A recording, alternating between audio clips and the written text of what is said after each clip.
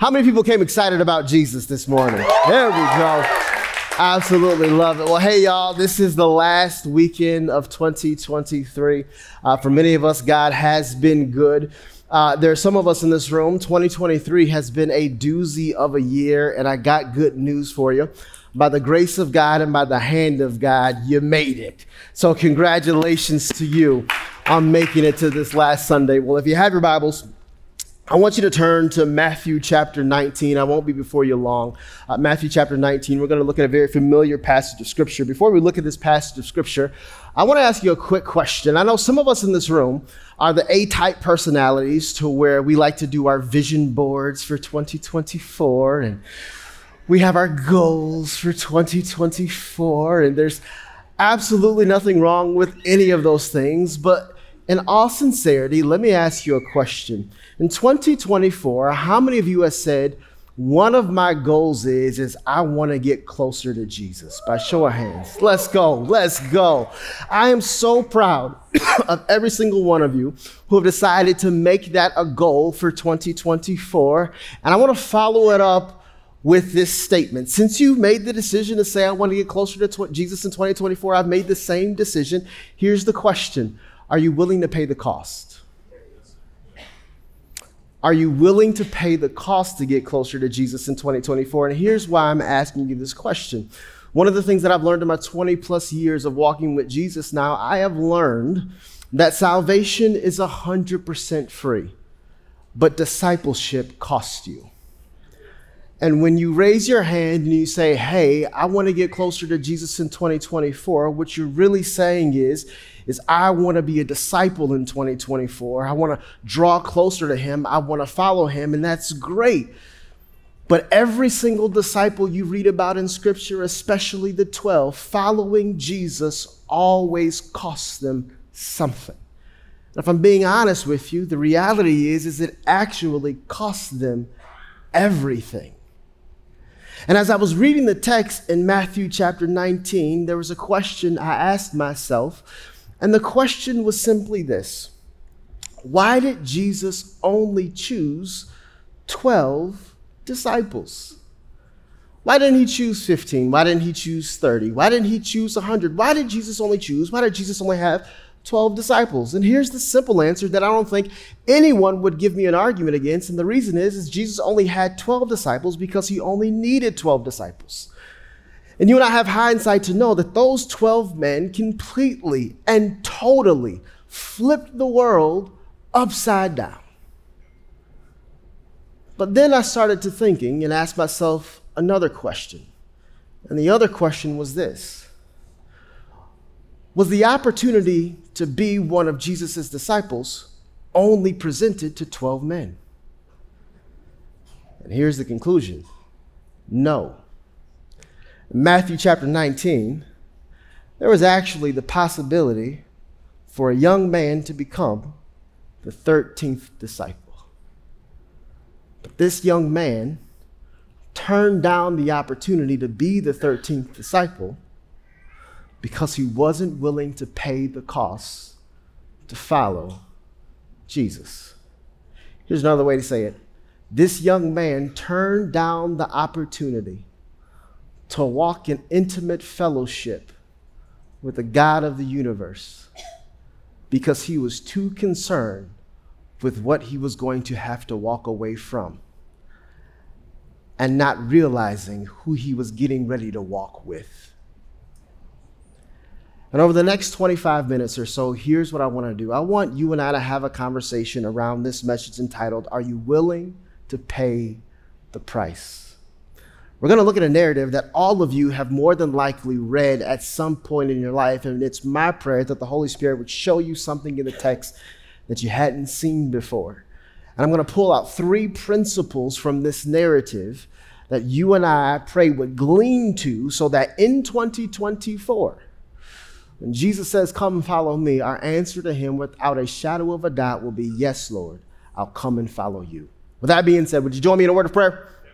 Hey, Holy Spirit, thank you so much for allowing me the opportunity to serve in this, the body of Christ, in this wonderful church called Pillar. In this moment, I decrease and ask that you would increase. Hide me behind the cross and let me say only what it is you want me to say and nothing more than that. And I pray, God, that you would do open heart surgery on every single person in this room, beginning with the man on the platform. And at the conclusion of this message, it is my prayer, Lord, that our desires will not just be the goals and the dreams and some of the ambitions you might have given us, but our number one desire would be to walk in close fellowship with you, to walk in an intimate way with you, to know you, to be men and women who would say, we will pick up our cross and follow you. Now, Lord, wherever I mess up, would you make it up?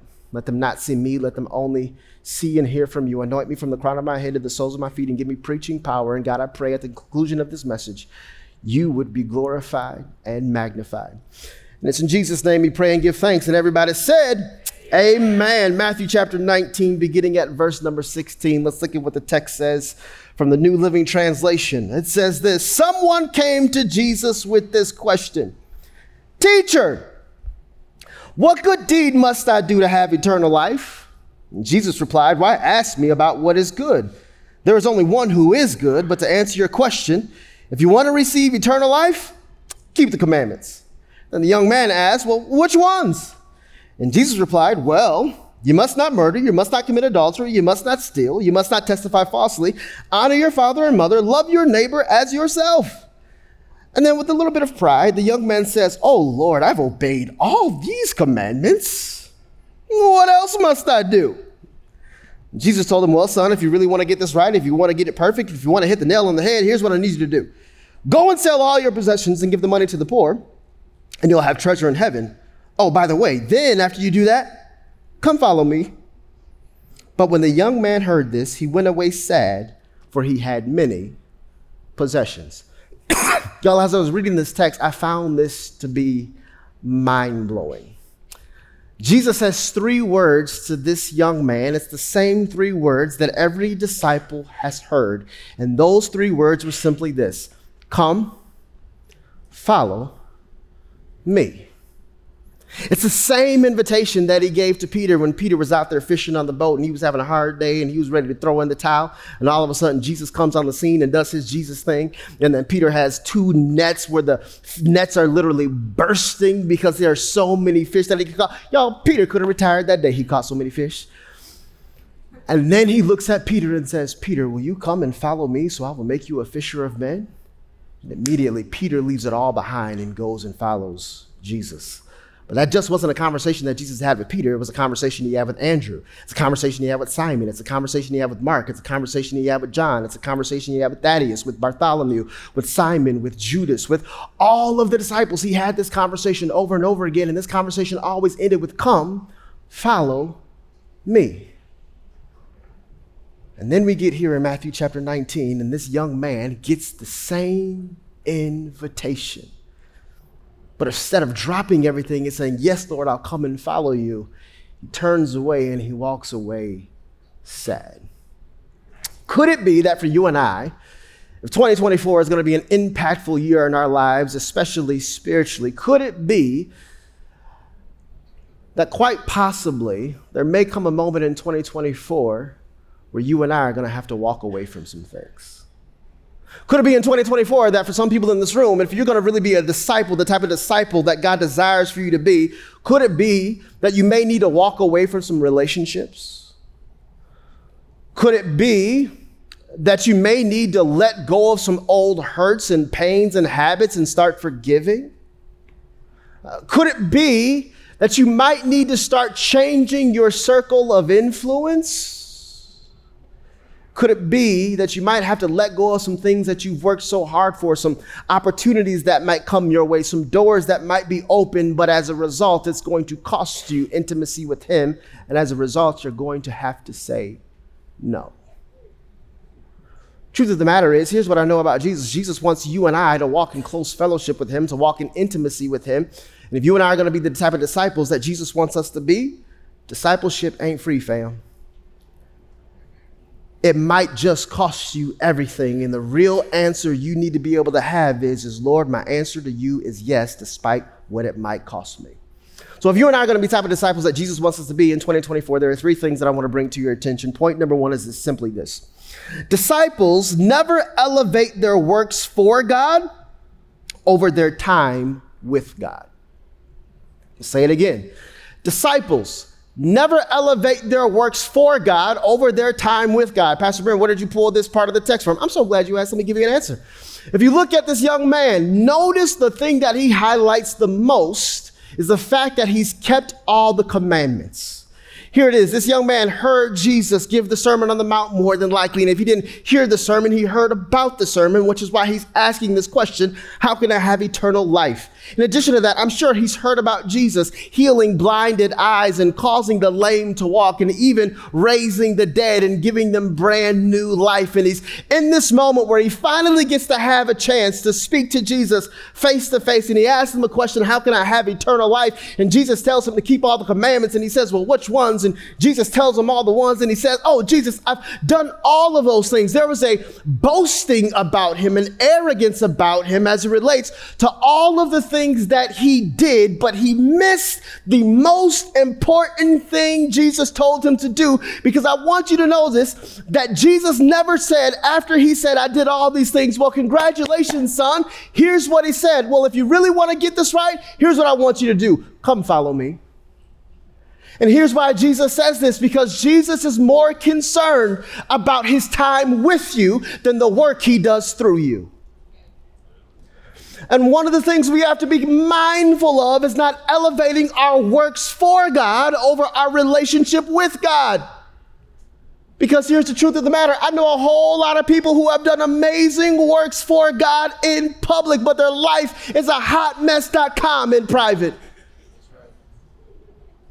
And I'm not talking about a hotmess.com from the perspective of they can't get it together. I'm talking about a hotmess.com because behind the scenes they live a life of sin and they think they're getting away with it. You and I need to realize that our time with God is far more important than our works with God. One of the things that I know is God cares way more about you having clean hands and a pure heart than you ever preaching the gospel to get 5,000 people saved. Truth of the matter is if you are not careful, you can get to a place to where you can have all of these accolades and all of these accomplishments and all these successes. And if you're not careful in 2024, as you achieve your goals, if you're not careful, you can start to allow some of those things to become a part of your identity. And here's how I know that to be true, because it almost happened to me. As a matter of fact, if we're being real honest, it happened to me this year. I'll tell you a story. I'm going to throw myself under the bus. Y'all just lick my little wounds after this message is over. I'm at coffee, and I'm with Preston and Isaac.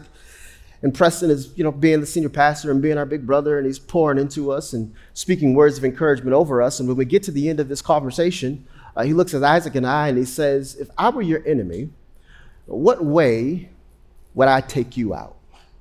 I want you to go and pray about that. So a couple of days later, I'm here in this sanctuary and I'm praying, I'm reading the Bible. And I asked this question to the Lord. I said, Lord, if the enemy wanted to take me out, which way would he take me out? And the Lord gave me one word, y'all, and here was the word. The word was pride. And here is my response. Not me, Lord. Pride?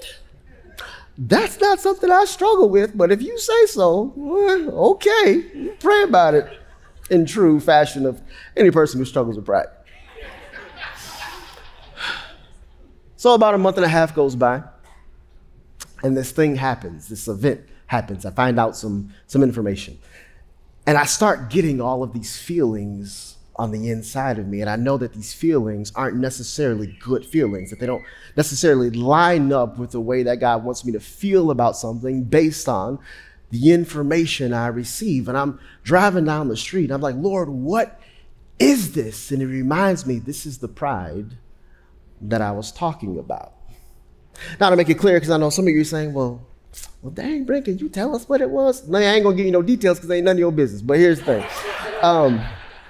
The Lord let me deal with it privately, and here's what I could share with you publicly. If someone came up to me and asked me the question, Brent, if you had to choose between spending the rest of your time on the platform for God or in the presence of God in private, which one would you choose?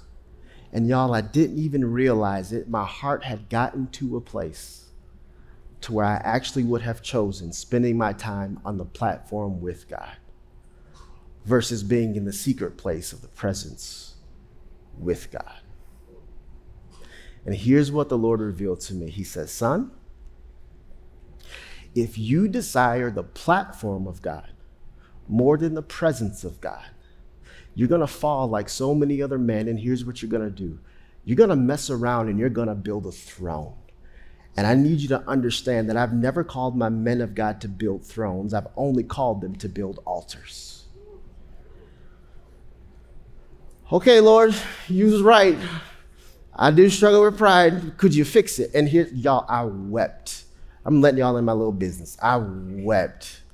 And I said, Lord, I never want to be in this place again. And this is my desire for me and you.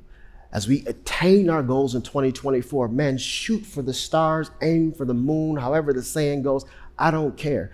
But don't you ever let your personal goals and ambitions supersede your desire to walk in close fellowship with God.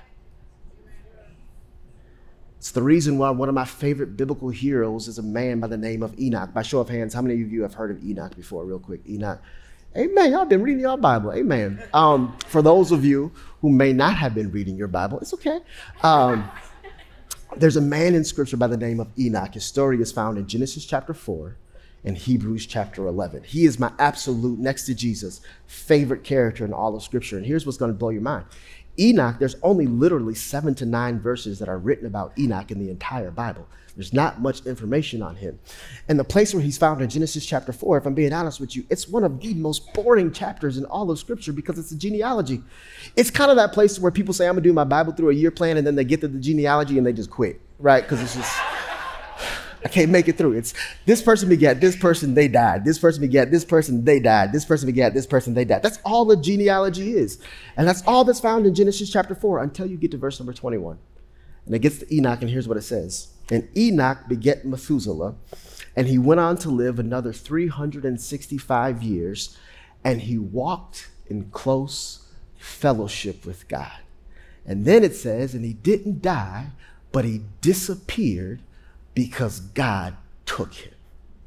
Y'all, when I read that, the text jumped off of the page, and the thing that jumped off the page to me was not the fact that Enoch disappeared. Just so you know, there's only 2 people in Scripture who have never died and simply disappeared. One was Enoch. The second one was Elijah. He went up by a chariot, and my prayer is that I would be the third. Amen. But here's what's so amazing about Enoch. Out of all of the generations, and these people lived for hundreds of years. Out of all of these men who came before him, he's the only one who gets the distinction of being a man who walked in close fellowship with God.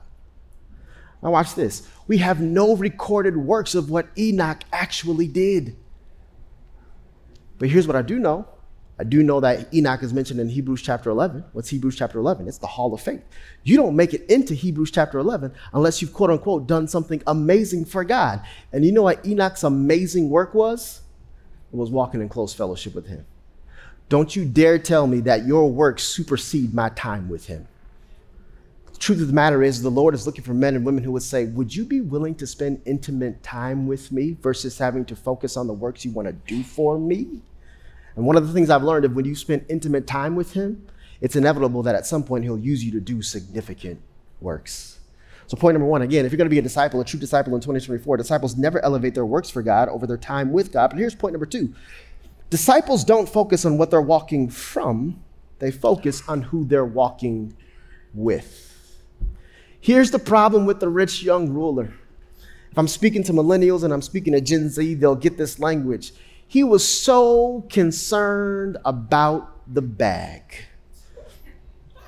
Jesus tells him, hey, if you really want to get this right, go take all your possessions, sell it to the poor. Go take all your possessions, sell it, and then give the proceeds to the poor. And here's what he says. The text says he walks away sad because he was more concerned about what he was walking away from, the stuff he was going to have to leave behind, that he couldn't see that he had an opportunity to walk with the God of the universe. He didn't see that he had an opportunity to walk in close fellowship with Jesus, the one who is the King of Kings, the Lord of Lords, the Alpha and the Omega, the beginning and the end, the first and the last, the one who has named all the sun, the moon, and the stars, and the planets in the universe, the one who very specifically went to Calvary to die on the cross for you, for me, and for him. But he didn't stay dead. He got up at that grave 3 days later with all power in his hands so that he could have eternal life. I got to help y'all out real quick. Now listen, if y'all gonna clap, don't be giving me no little pity pat claps now. I need that real good Holy Ghost hallelujah clap. Amen.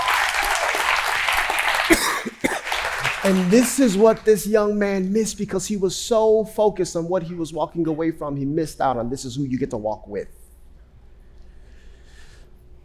As I was preparing this message, there was a person that came to my mind who I wanted to just kind of share about that the Holy Spirit put on my heart, and that's none other than our executive pastor, Brad Larson. Brad is without question, Brad and Noel, anointed individuals of God. I absolutely love them. Just a side note, one of the reasons why I love them is because we have a show that's in common called Suits, and they gave me a mug by the Lewis Lit mug. You got lit up. If you know, you know, okay? It's my favorite mug. But here's one of the things that I love about Brad. As I was in my transition to Pillar Church, one of the first persons I had to sit with was Brad. And I got the opportunity to learn some of Brad's story. And for those of you who may not be familiar with Brad's story, for 10 years, Brad worked bivocationally. He was pastoring a church called E3, but he was also on staff at GoDaddy. And he was on staff at GoDaddy when GoDaddy was a startup company. The Lord put a burden on Brad's heart, and he ended up merging E3 with Gateway at the time. And he came on staff full-time here at Gateway. But here's what you may not know. GoDaddy was getting ready to go public and they didn't want Brad to leave. So they threw the kitchen sink at Brad as it relates to stock options. And here's the truth of the matter. If Brad would have stayed, Brad would have been a multimillionaire fist over hand. And we got the chance as a staff to celebrate Brad a couple of weeks and celebrate Noel a couple of weeks ago. And Brad made this comment, and the comment that he made is something that I will never forget. Here's what Brad said. He said, oftentimes when people tell my story, they talk about what I walked away from. But when I left GoDaddy, my focus wasn't on what I was walking away from. My focus was what I was walking into.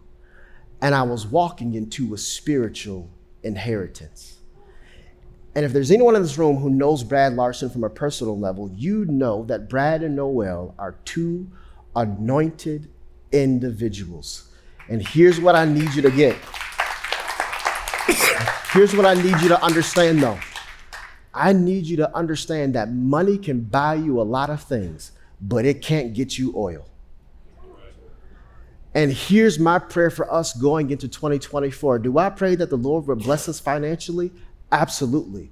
But bigger than blessing us financially, I pray that every single person in this room would receive more oil from heaven that they have ever received before. So as a church, we can be the hands and feet of Jesus, to go into all the world, to preach the gospel, to set the captive free, to see chains broken and yokes destroyed, and to take care of the widows and the orphans, and to flip this world upside down. So don't you dare let the enemy fool you as you get ready to enter into 2024 when Jesus whispers in your ear, hey, will you come follow me in this area? It is my prayer that your answer will be yes. Don't think about what you're walking away from. I want you to be focused on who you're walking with and what you're getting ready to step into. But then there's a third thing that disciples will do, and then I'm done. Here it is. Disciples don't live for the temporal. They live for the eternal. I'll say it again. Disciples don't live for the temporal. They live for the eternal. Pastor Brent, what do you mean by that? Here's what I mean. Every day, I want you to wake up in 2024 and say to yourself, I'm not just living for today, I am living for eternity. Because what I do here on earth will determine what my eternity looks like. Let's look at what the text says. This is the same thing the disciples had to wrestle with. So we just finished reading the part about where this young man walks away, and here's what Jesus says to his disciples. Then Jesus says to his disciples, verse 23, I tell you the truth, it is very hard for a rich person to enter the kingdom of heaven. I'll say it again. It is easier for a camel to go through the eye of a needle than for a rich person to enter into the kingdom of God. Now, let me be very clear, y'all. Jesus has no problem with anyone in this room being rich. Being rich is not the problem. Money is not the problem. You know what the problem is? It's the love of money. And what Jesus is addressing is individuals who have turned their money into idols, who have put their trust in their money more than they do the God who created them, who have put their trust in their resources more than the God who is the source of all things. And this is what Jesus is trying to explain, because I have other scriptures that would tell us right now, God is the one who gives you the power to get wealth. So Jesus has no issues with people being wealthy. But the issue is when you begin to make money an idol. And then he gives this illustration to the disciples. He says, man, it's easier for a camel to go through the eye of a needle than for a rich man to enter into heaven. Once upon a time, people used to think that there was this place on the wall of Jerusalem called the Eye of the Needle. What's the Eye of the Needle? It's an entrance on the wall of Jerusalem that is so narrow that in order for a camel, which was the largest animal at the time that people owned, in order for a camel to get through this eye of a needle, you would have to take a rope and tie it around the camel and then pull the camel through so that they can get through the entrance. Well, here's the deal. I read commentary after commentary after commentary after commentary, and every single commentary I read said there is no historical evidence, nor has there ever been found a place on the wall of Jerusalem called the Eye of the Needle, which leads to this conclusion. Y'all, Jesus is actually cracking jokes. Jesus looked at himself and says, fellas, let me tell you right now, man, it is easier for a camel to go through the eye of this sewing needle than for a rich man to go into the kingdom of heaven. Now, here's what's crazy. The disciples they're mind blown at this point. And here's what the disciples say next. The disciples say this in verse 25. The disciples were astounded. And they say, then who in the world can be saved, they ask. And y'all, that's a great question. Because if you look at what has happened with this rich young ruler, this man checked, quote unquote, all of the boxes. And he walks away saved. So they said, who can be saved? And here's what Jesus says to him. Jesus looked at them intently and said, humanly speaking, it is impossible. Why would Jesus say this? The reason why Jesus would say this is because Jesus knows that our righteousness is as filthy rags. And the reality is you and I would never be able to meet the mark of salvation. But then look what he says next. He says, but with God, everything is possible. Why does Jesus say that? Because Jesus knows he's getting ready to go to the cross and die for you and I so that we can have the opportunity to have eternal life. But then my boy Peter steps in, and y'all, Peter always brings a comedic flair to the text. Look at what Peter says. Peter said to him, we've given up everything to follow you, Jesus. What will we get? Let me paint the picture. This is how I saw it in my mind. Peter's sitting there and he's looking at Jesus having this conversation with a young man. He's just sitting there eating his popcorn like, oh my gosh. Dang, you should have followed him. And then Jesus cracks the jokes, and then Peter's sitting there thinking about, wait a minute, he did ask him about eternal life.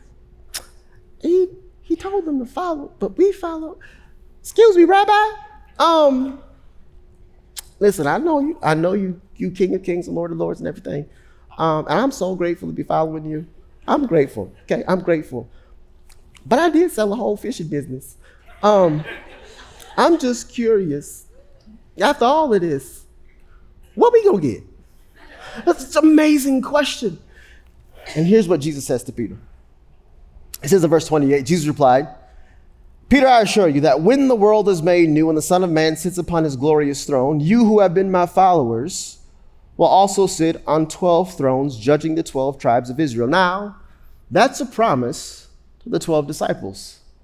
But this next verse, I love this next verse. The reason why I love this next verse is because it's a promise to you and I. And here's what he says, verse 29. And everyone who has given up houses or brothers or sisters or father or mother or children or property for my sake will receive 100 times as much in return and will inherit eternal life. In verse 30, as we land the plane, but many who are the greatest now will be least important then. And those who seem least important now will be the greatest then. Here's the truth of the matter. I know that some people right now, you can look at this world and look at what people are achieving and accomplishing. And if you're not careful, you can start comparing yourself and start to feel discouraged that you haven't quite accomplished this or quite achieved this and this and that. And here's what I want to tell you. Number one, stop looking at what everybody else is doing because it ain't good for you in the first place. Here's what I want to encourage you to do. Keep your eyes on Jesus. Walk in intimate fellowship with him. Obey whatever he tells you to do. And here's what I can guarantee you. One day you are going to realize that following Jesus and walking away from the things he asked you to walk away from was 100,000% worth it. It is my prayer that everyone in this room one day, when we get to see our Savior face to face, we would hear those words, "Well done, thy good and faithful servant. You were faithful over a few things, so I'm going to make you ruler over many." For the person who's sitting here right now who might feel a little discouraged because you feel like life has beaten you up and you feel like you're behind, here's what I need you to know. I need you to know, number one, this is something that I had to learn the hard way. You're not late. But then number two, here's what I need you to know. You're right where you're supposed to be. You're right where you're supposed to be. And Jesus sees where you are. And here's what you need to know. In 2024, there's going to come a moment, there's going to come a time to where you're going to be challenged. You're going to be challenged by the Holy Spirit to step your game up. And the question you need to answer is are you willing to pay the price? Could you imagine how differently the text might have read if this young man would have became the 13th disciple? So let me ask you a question. How much different would your life look if you made a commitment to be the best possible disciple you could be? So I'll end this message the same way that I started it. I'm excited for 2024. I'm glad you've got your goals. And if you made a decision to say, hey, I want to get closer to Jesus in 2024, well, here's what I need you to know. That's great, but it's going to cost you. And are you willing to pay the price? Let me pray for us. Hey, Holy Spirit, I thank you so much for the opportunity to share this word. And this is my prayer, that for every single person in this room who heard this message and every single person who might hear this message online, that Holy Spirit, you would be our advocate as we seek to please you, as we seek to walk in close fellowship with you, as we seek to fulfill your will for our lives in the earth. Holy Spirit, would you calibrate our minds and our hearts in a way to where our attention and our number one priority is to always please you, to walk in close fellowship with you, to know you and be known by you, to love you and be loved by you. And lastly, I pray, Holy Spirit, that you would encourage the man, the woman that heard this message, who feels that you're far off. Would you remind them that your hand is upon them, that you are with them and that you are for them. And for those who might have had a difficult 2023, Lord, I pray that you would give them double for their trouble in 2024. Lord, I thank you. Lord, I bless you. And Lord, I praise you. And it's in Jesus' name we pray and give thanks. And everyone said, amen.